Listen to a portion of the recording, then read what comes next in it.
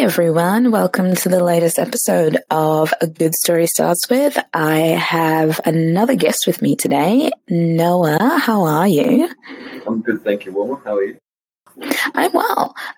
So Noah and I first recorded this a couple of weeks ago, and then his interview didn't upload. So this is take two for the both of us. But how have you been since I last spoke to you? I've been all right, thanks. I've been in lockdown, as everyone else is, and on holidays, so that's been refreshing. But yeah. So, what year are you in at high school again? I forget. Yeah, year 11. Year 11. Oh my goodness. Because in Australia, you guys only go up to year 12, yeah? Yeah, only up to year 12. So this year and then one more year, and I'm done. Are you excited? Nervous? I am excited. I'm keen to get it over and done with. I don't like school, but I'm keen to. Oh, really? In terms of what do you think? It's just boring, not engaging enough, or what? I think that some of the content's fine. Mm-hmm. But I don't know. I'm just not. I don't like school. I think that the system hasn't changed in years, and I think that it needs to adapt to the way that jobs are currently being, I guess, how people are currently giving you jobs, and more real world situations. I don't know. It's like you get this ATAR at the end of year 12. For those of you who don't know, you get it's a score out of 99.95. So basically, it's a score out of 100, and then you'll be placed on that. So you could get a 77.5, but no one has the exact same ATAR in all of Victoria. Oh wow! And then that's really strange. Yeah. Sorry, I've never heard of this before because I didn't study. I didn't do my high schooling in Australia, so. But that's really bizarre. Of all the students in Victoria, there's not one person who has the same ATAR? No.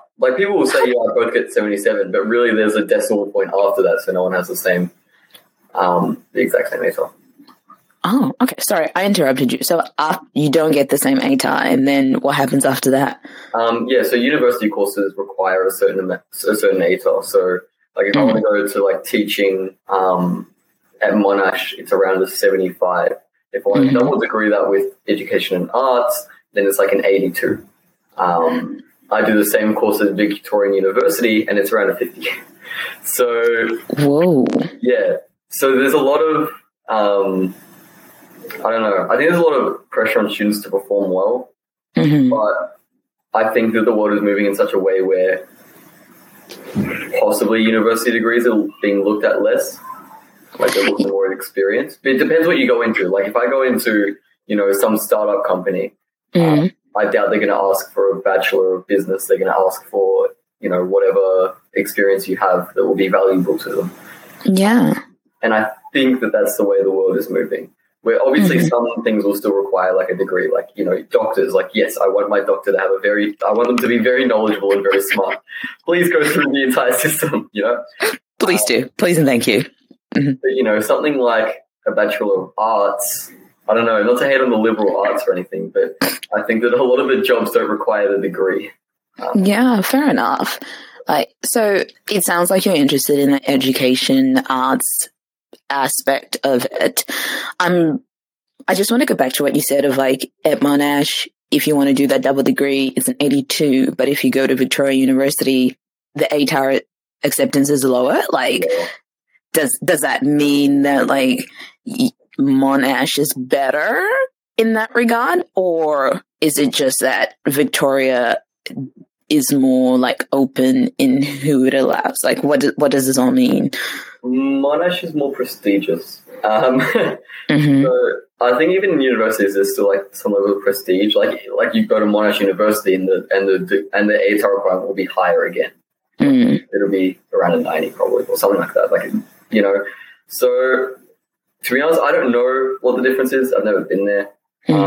Maybe the different, I don't know, extracurricular things they have going on. I imagine that it'd probably be more. But at the end of the day, like at least I've asked teachers at my school and they say that, there's a wide range. Some go to Deakin, some go to Vic University, some go to Monash. But at the end of the day, they all got the job. Yeah.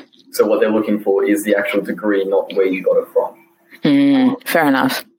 But I think that it puts an immense amount of pressure on year 11s and 12s because everyone feels like they need to get to Monash. And it's something I've been struggling with. Like, I don't know. For me, if someone offered me a 70-ATAR, which is pretty average, like, I reckon I could get more if I go through year 12, right? And I apply myself. I could get more than the 70-ATAR. But if someone offered me a 70-ATAR to leave school right now, I would take it. Oh, I would take it and go get my degree wherever I can. Wow. But I've asked others, and I've asked them, like, what would you take to leave school right now? And they're like, I take like a 90. But I go to a school where parents and teachers all want their students to do really, really well. Like, there's a lot of pressure on them. But some of them don't even need the 90. Some of them just want the 90s for 90s sake. Like, I know someone who wants to go into nursing and could literally take a vet course and go into nursing like next year, Wow. But she wants that 90 ATAR for the sake of getting the 90 ATAR. Wow. That is a lot of pressure. Yeah. I've got a pressure to do well. But I don't know. It's like, to me, if I go into teaching, if I go to Vic Uni, like that's okay. I think that's something that I've sorted out with myself. Because before I was very much like, no, I want to get into Monash. But then I asked myself, like, okay, why do I want to get into Monash? Because if there's a name attached to it, is it because I want to say that I've done well in my visa? Like, because I care what other people think of me. Like, you know what I'm saying? So it's like, why do I want to go to this school instead of this school where I can get the same degree and possibly, a better education? Like, I don't know if it's a better education. I have heard that Vic Uni is more applied. And to be fair, for like a trades, even though teaching is not technically like classified as a trades, it's technically a trade though. For trades-based skills like that or jobs like that, you kind of want a school that sends you out to actually do it rather than focusing more on the research base of it. Because I think Monash is very strong in its like, hey, let's do all this research, which is wonderful because that's how it gets its funding. But you kind of have to ask yourself and weigh yourself up and be like, do you want to be an education researcher or do you want to be an education teacher? And once you weigh that up for yourself, I think you would be like, yeah, this is a decision for me. And at the end of the day, like you said, everybody ends up getting a degree and everybody's happy.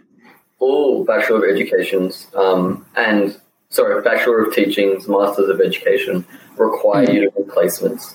That's a government standard to become a teacher. You need to do your placements. But I've still heard that Vic Uni has more applied learning than Monash, which is interesting. So I don't know how that works. I'm not at the university yet. But I don't know. I would take a 78 and leave school right now. Absolutely. Yeah.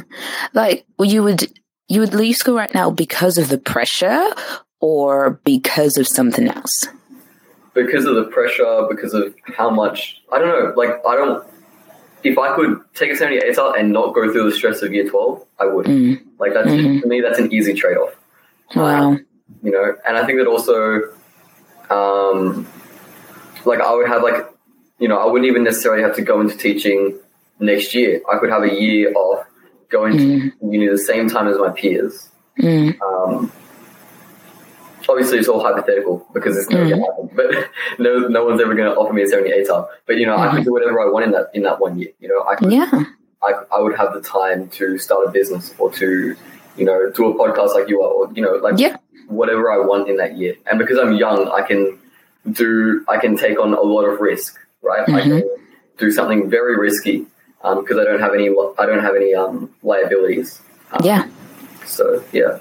That's so cool. Like, what you said before about taking risks is if you could, right? Like, hypothetically speaking, if you could take that year off, what would you do? Well, I've been thinking about starting content creation. That's been something I've been thinking about recently. So I have a notepad, a digital notepad of ideas and of topics that I would cover. And I've been fascinated with the way that content is promoted. Like what I've seen a lot of recently is people will record podcasts like this one, albeit in most of them in person, but I've still seen them digitally and work like that way. They'll record a podcast, and then what they'll do is they'll chop up that podcast into tiny little shorts, like 1 minute. Like take 1 minute of the podcast that was really, really good, and then they post that up to another platform. So the podcast itself will be on YouTube and Spotify. Right? The audio on Spotify, video on YouTube, the full video. Then you can chop that into like 10 minutes, around 10 minutes, post that on YouTube. But on TikTok, 1 minute videos and less than that are what's really good. So then they'll chop up 1 minute of it and post on TikTok. And then on Instagram, it's around the 5 minute mark that does pretty well. So around 5 minute mark. And they'll keep using the same piece of content and chop it up in different ways that fits for different platforms. And so then that way they're able to reach the broadest audience possible. On TikTok, there's something called organic growth with LinkedIn. So it's easier to get viewers on TikTok and on LinkedIn than it is on other platforms, because the way the algorithm works is that it will show people, it will actually show people your content without them searching for it. Wow. Which is especially helpful for people who are just beginning. So that's been something that's fascinated me and something that I think I could apply my own content creation to. But yeah, I think I'll do content creation for a year. If I post a video every day, obviously that's a lot of work, but I'm at school 9 hours. I could dedicate that 9 hours easily to starting my own thing. So yeah. And do you have an idea of what kind of content creation, like topic wise, that you want to do? Or it'd be like commentary on things that I see happening in the world. It'd be like, for example, I've written like a notepad on my ideas of integrity, what that looks like. I've written a notepad on what I see going on in social media, where there are a lot of people who are monetizing content that people they'll target a specific subgroup of people. So say I'm going to target males in the 18 to 24-year-old range, and they ask themselves, what do they want to hear?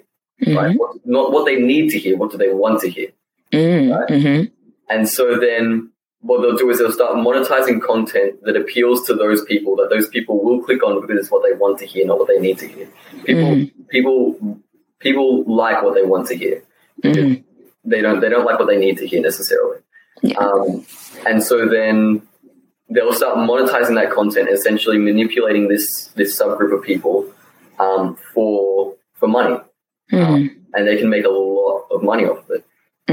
And so it's things like that it's just like thoughts that I have. It's like I see that going on, so I'm going to make a 10-minute video about that. And integrity. Here are my thoughts on integrity. These are like shower thoughts per se. Yeah. And so then I'd post that. Yeah. Do you have do you mind sharing some of those like shower thoughts with Noah that you've thought about integrity or any other topic right now? Or yeah, I can actually pull this up real quick. Yeah, that's all right. Okay, so one of the ones I had here's one on legacy. So my shower thought was that I'd rather live my life with nobody knowing me rather than a life where a lot of people know me. And my thought was that when a celebrity passes away, right, oftentimes you'll see people posting about it all over social media, right? And then you'll see a post for a day, maybe a week, and that's it. You won't see any more posts after that. It's and then every single year when they passed away comes around, maybe half of the people who initially posted will post again, right? But I think the main thing there is the reason why a lot of people are saying, RIP such and such, or post a picture, fly high, whatever it is because other people are doing it. It's not necessarily, nobody really knows them. Have you ever stopped and think about that? I like this celebrity, but I like them for their craft, but I don't really know them. So, but I'd rather live my life being known by very little people where I can have interactions like this, and then I can drop off golden nuggets. And to me, what would matter is if when I pass away, do people not even remember me? Does someone remember something that I told them? Does someone remember something like a piece of advice I gave, or the way that I made them feel when I gave them something? Like, does someone remember that act of generosity? Does someone remember that piece of advice I gave them? Not even remember me, because then what will happen is inevitably, if what I did had such a strong impact on them, they're more likely to go do that to someone else. And so then, the thing about not even my legacy, it's my actions speaking for themselves. It's that sort of legacy. So I'd rather live my life with very little people knowing me, and me being able to focus on interactions such as this, rather than being a celebrity and a lot of people knowing me, but what is their lasting impact? I think that most celebrities, I don't know. I don't think I'd say that most celebrities have a lasting impact on the world. Wow. Yeah. That's a very deep thought, Noah. And it sounds like you've actually thought quite deeply about this. How did you get to this point of being like, you know what? I'd rather be known deeply by few people than be known shallowly by 5 million people. How did you get to that point? Like, why is that so important to you, to be known deeply? I don't know. I think it's once I saw this person I talked to, and and they're constantly asking me for, not constantly, they've asked me for advice a lot of the time, and we become quite close friends over this, to the point where they're not even asking me for advice anymore. We're just friends. But I think it's because sometimes we'll be having these conversations, and then they'll be like, "Oh, do you remember when you said this?" And I'll be like, "No, I don't remember when I said, And she'll be like, "Yeah, you said this, and this just stuck with me for a long time." And I'm like, "Oh wow," because I don't remember these things. I don't remember it. You're like, are you sure it's me? Like, I don't remember this. Like, what? I look back and I'm like, damn, that's great advice. I probably needed that right about now. So it's like, it's just like, and I think that just gave me the realization that, I have a terrible memory. Do not ask me to remember something. I need to remember. Oh, dude, join the club. But this person remembered what I said better than I did.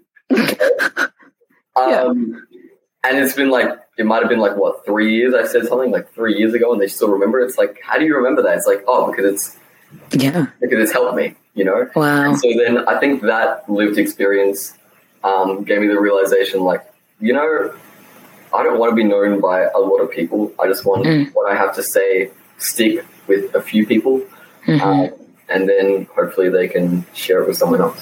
So. Yeah.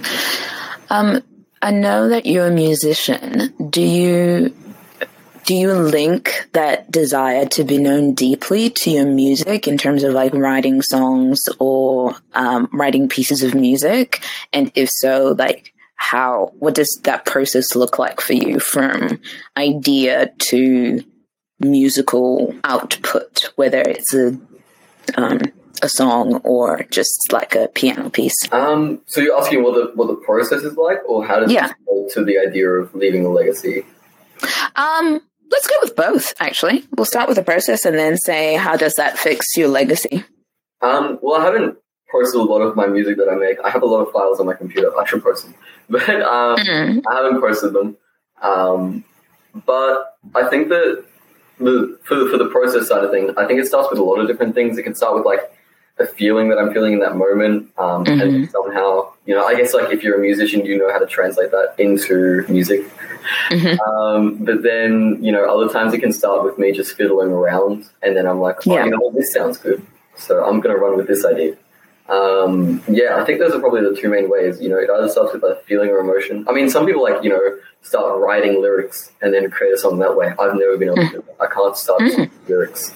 I work backwards, per se. So that's going to be what the process looks like. And then, obviously I go into my recording software and I put it down and then I build on that.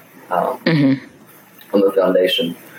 As to how it relates to legacy, I don't really think that I know. I know how music in general can create legacy, but I'm not sure that I know. Like for myself personally, none of my music is out there. I think I have like one video on Instagram, which is a very, very bad song. So don't go search that up. But, okay. Quickly ghost. Yeah. So then, yeah, I don't know how it relates to me personally, but I know that music in general can leave a legacy. And I think it's that thing, like, you know, a lot of these artists from, say, like, from, I don't know, Queen, like, I like their music. Their music makes me feel a certain way, right? Like Frank Sinatra, like these people who have already passed, but I don't know them. Yeah. And so it goes back to that idea of, you know, their music leaves a legacy. And their music is constantly, you know, making people feel this way or that way, you know? Like, how many love songs have been written?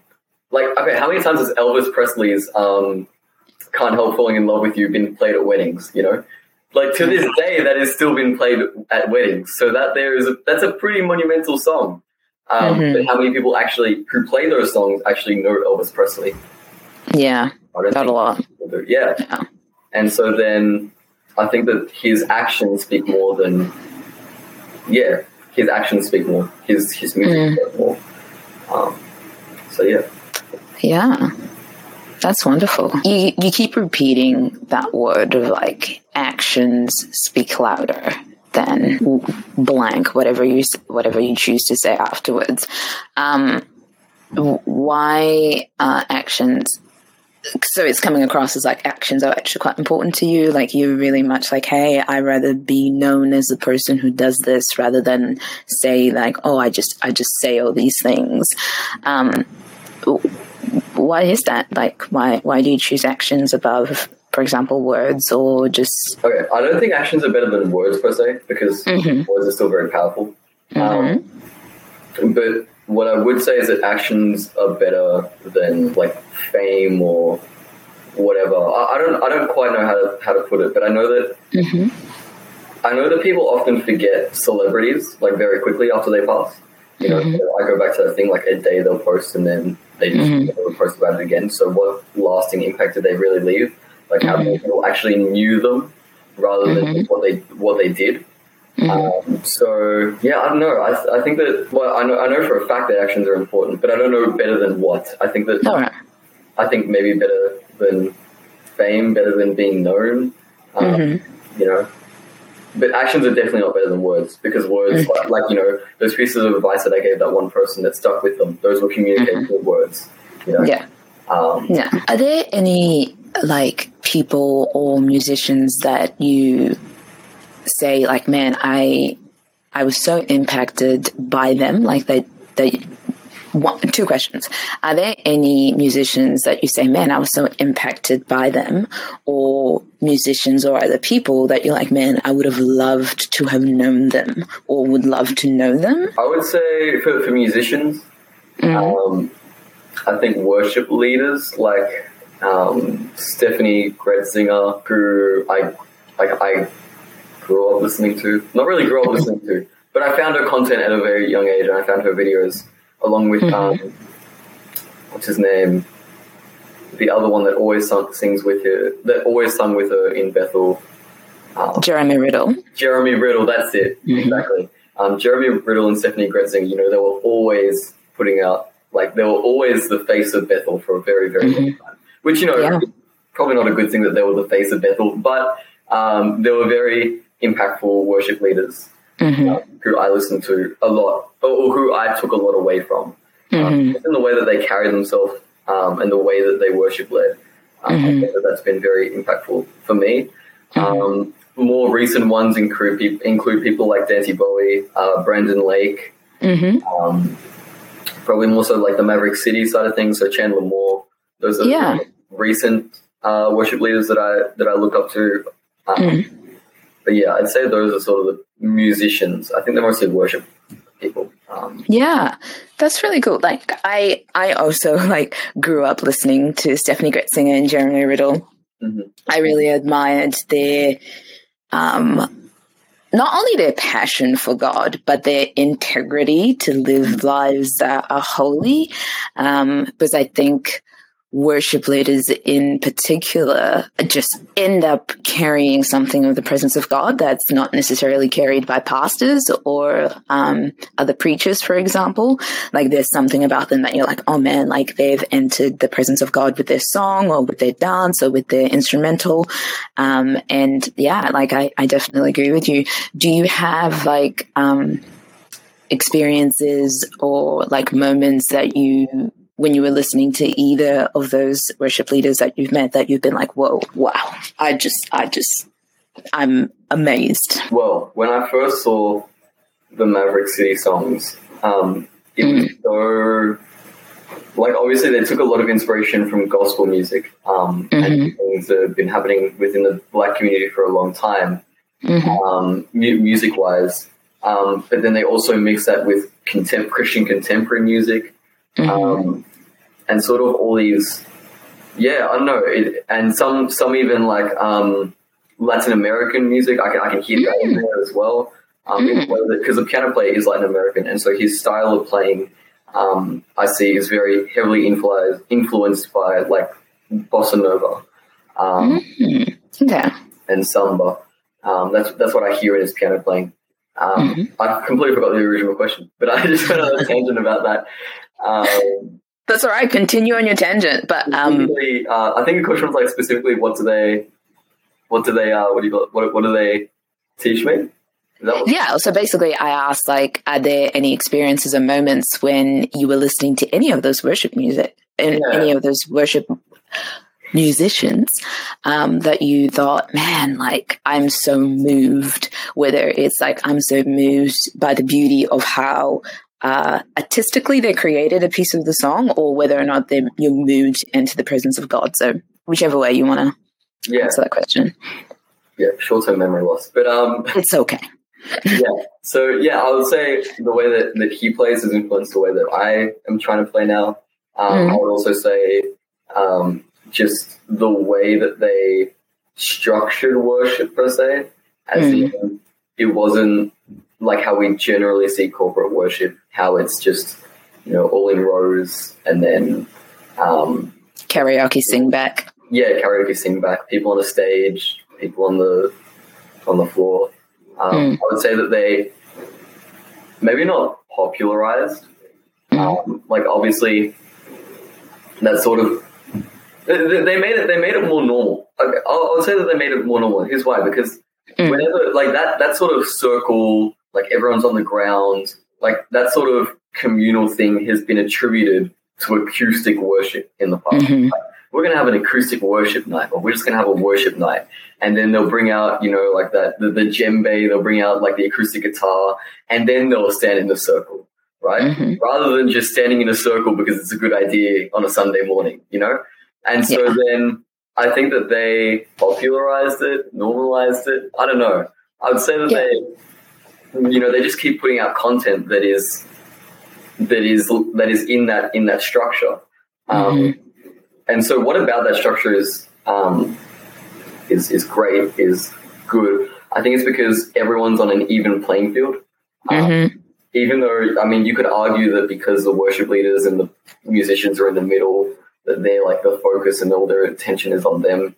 But I think it's less like that than someone being on a stage being elevated over everyone else. I agree with you. I think something happens when the band literally steps down from the platform and starts singing with the congregation and leading the congregation within itself. Like I know I speak for the both of us when we've had worship nights at Follow, when we could meet. It was really great and really wonderful, and you could sense like a different tenor, a different taste in the air, which was really, really great. But yeah, I miss those days. Yeah, it could be. Yeah. Yeah. How have you been dealing with the lockdown in terms of like you guys are in Zoom for a long period of time at school, then like church is also Zoom, and like everything is now very much black screen staring back at you, Black Mirror type vibes going on in the world? Yeah. How have I been coping? I don't know. I don't know if I know I have been coping. I don't know how. I think I attribute it to being fortunate enough to live in a household where I'm not, oppressed by domestic violence. I'm not in an environment that's full of toxicity. So I'm very fortunate to be, in a nice environment with good people surrounding me, in a nice home. The actual physical space around me. There's a lot of space to be distant from people and be close to people when needed. Okay. I think everyone, even extroverts need that, where you can't constantly be around people. Like, you also need space. Whereas some people during lockdown don't have the same privileges. They don't have the same. They don't have the same situation where they may be in. They may be sharing a very small living space with a large amount of people. And so then finding that distance can be hard and mentally draining. Similarly, they may be in an environment that, maybe you're even in a big house, but then you're full of, that big house is surrounded by toxic people and, toxicity and things that you don't want to be surrounded with. And so then that environment becomes very draining and very hard.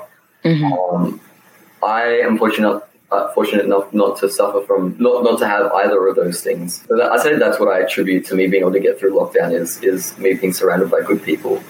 Yeah, that's really awesome. Like, it's really great that your parents, I just assumed it was your parents that you live with. You could live with like more like extended family. But that your parents have created this environment that you're like, man, like we can just chill and relax in this. I know that you're the eldest of 4, is it? 4, including myself, yeah. So 3. Yeah, you're the eldest of 4. How has that been because I know that your siblings are a little bit younger than you. How has that been during lockdown? Have they been okay and stuff? I think that Emma, the youngest, has been used. It's like, one moment they're back. I mean, now she's used to being stuck at home most of the day. But then when we first got in, I think she might have been a bit confused about what's going on, why we're doing this again, because they don't understand. I think the other 2 are pretty old enough to sort of get a grasp of what's going on. But yeah, I don't know. I feel sorry for them because they're not able to see friends face to face. Yeah, they're not able to enjoy school. Like being able to actually go out and enjoy school. You're surrounded by friends. You do activities with your peers. Whatever may have you. You're able to see your teacher face to face. I think is a big thing. They're not able to experience that right now, and so I feel sorry for them. But they don't drive me insane, luckily enough. Which is good, which is a good thing. They don't drive which is amazing. Not just quite yet. Maybe a couple more months and they will. No, not really. Sibling love is great, particularly when you don't drive each other insane. It's pretty great. Yep. Yeah, that's awesome, man. I wanted to ask you about any interest, because I know you're a reader, so I was wondering have you read any interesting books lately, and how have those changed an outlook of yours that you had before and stuff? Well, I think I mentioned to you last time I'm reading 1984. I'm almost done reading. I'm still going my way through it. But I think that book has probably changed my perspective on a lot of things. I don't know. Yeah. It's fiction, but at the same time, it's like, this is all too real. Yeah. Just a little bit. Familiar. Yeah. Just a little bit. Just a little bit. And so I think that's not changed my outlook on things, but sort of opened my eyes to more possibilities, Mm-hmm. which I think it's always good to be aware. You know, I'm not going to accuse the Andrews government of being tyrannical. I think they have good intentions. But at the same time, maybe it's good for us as a society to be aware of how these things have happened in the past, and not be ignorant to possibilities. You know, I'm not saying that they're this way or that way. I have no doubt in my mind that they have good intentions, but it's the effect of those intentions. You know, like you can have good intentions and still lead in such a way that is tyrannical. I'm not saying that that's him. I'm not saying anything. But you can have good intentions and still create this system that I guess with time we have learned to not to be a bad system, like a bad way of governing. Yeah. That good intentions sometimes have bad outcomes. Yeah, good intentions sometimes have bad outcomes, and that is especially true for government systems and the way countries are run. And so I don't think that I'm accusing him of being a bad person. I have no doubt in my mind that he has the best intention at heart. But even though the best intentions sometimes stumble and create bad outcomes, and I think it's good for society just to be aware and not be totally ignorant. Like, you know, I think questioning our government is important. I agree. Totally. I don't think that we should just... I think that maybe especially in Australia, I think it happens mostly in Australia, like, because the US is built on this idea where power is to the people. You know, like they have the Second Amendment, the right to bear arms, which is obviously a physical way of defending your rights, where the people have power to stand up against the government because the way that they were founded was through an oppressive monarchy that was just using their country for money, essentially, for a place to live. Yeah. Same with Australia. I mean, the oppressive monarchy dumped its off access. So when the British jails were overfilled, they dumped their criminals in Australia as an oppressive monarchy. But yeah, no, I agree with you of that America as a principle has the good idea of power to the people, not only in the Second Amendment of the right to bear arms, but also in the first of the freedom of speech. Because thoroughly adore freedom of speech because it's only by freedom of speech that we're able to do this podcast. And I think it's regardless of whether or not you agree with what somebody says, I think it's still important to defend their right to that freedom of speech to be able to speak. Yeah, exactly right. I think that, I don't know. I saw a story earlier on last year, lockdown, of someone posting a Facebook, like they were planning a protest on Facebook. And then they got their house raided and all their devices confiscated from them. And I don't know, a right to protest, I think is important. I think that people should be able to protest, not violently. Like as soon as violence becomes a part of that process, I think that, you know, authorities have every right to start stepping into that. Totally. But protesting, like peaceful protesting, even during lockdown, look, I would say that if I was the government, I would allow it. I mean, I'd allow a lot of things, but that's just me. No, I'm with you with that.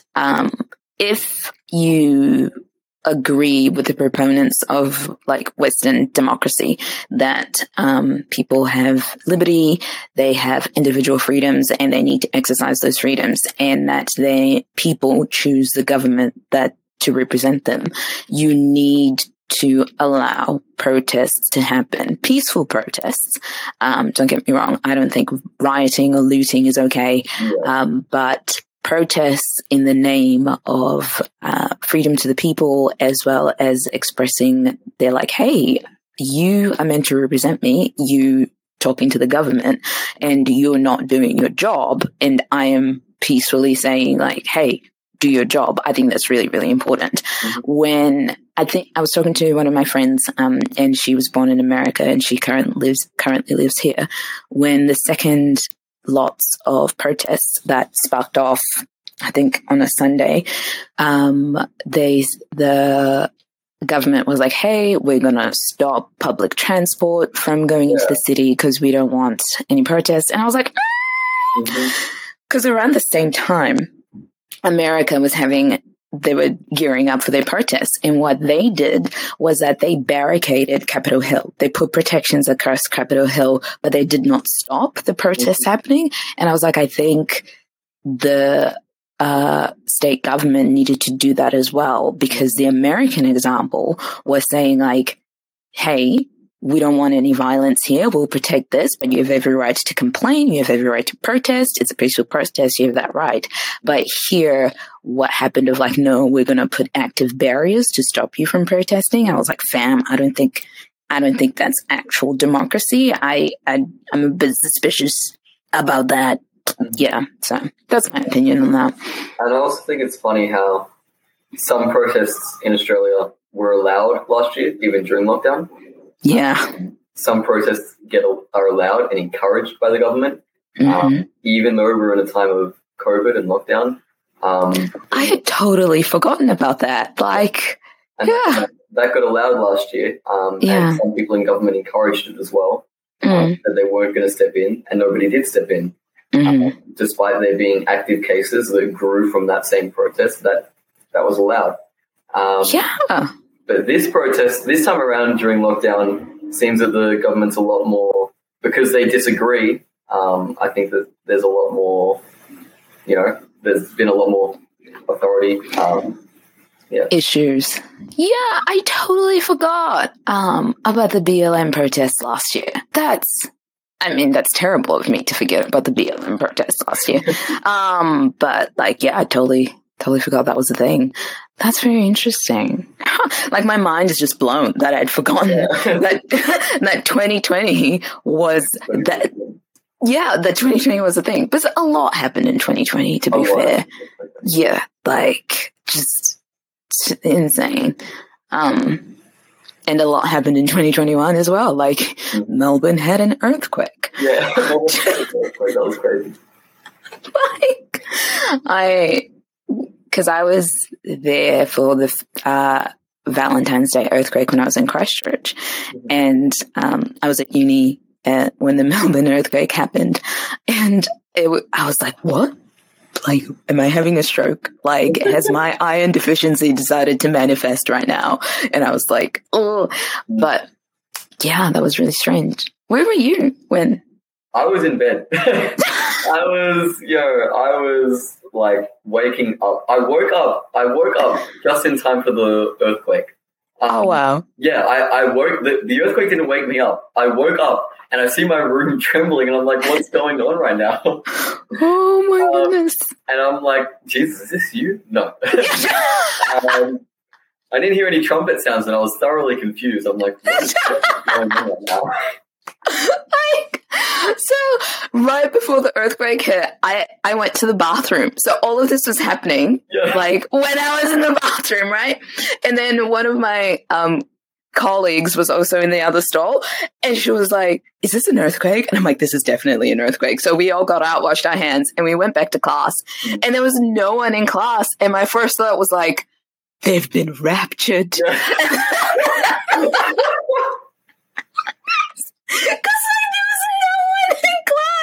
And I was like, well, I'm one of the left behinds. That is so funny. That is so good. And we're like rushing down the stairs, and like our facilitator, like we meet our facilitator at the door, and she's got like, her face is like terrified, and she's like, I was looking for you guys. And I was like, it's okay, we're here. But yeah, I had a moment where I was like, wow, Jesus, like, I am the left behind.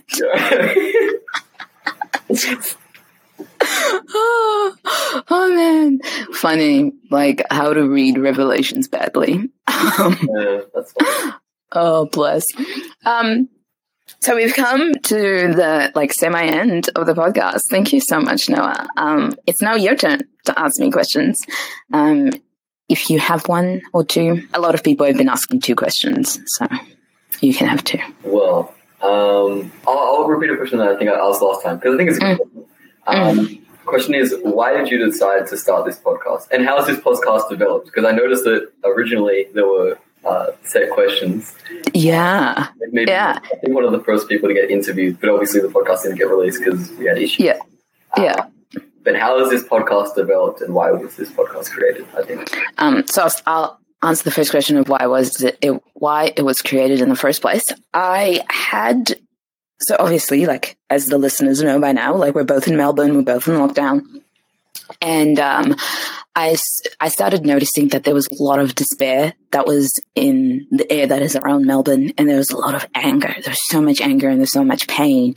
And I was like, man, I physically can't fix this at all. But what I can do is create a space that people can come in and listen to other people's stories and gain courage and gain hope and even a distraction from what's going on. Because I think that people are changed by the stories they listen to, and that the stories that they choose to listen to, the stories that they choose to learn from, and even the stories that they choose to shake off. And the quote unquote secret is learning to be like, hey, which stories do I listen to? Which stories do I shake off? And which stories do I actually learn from?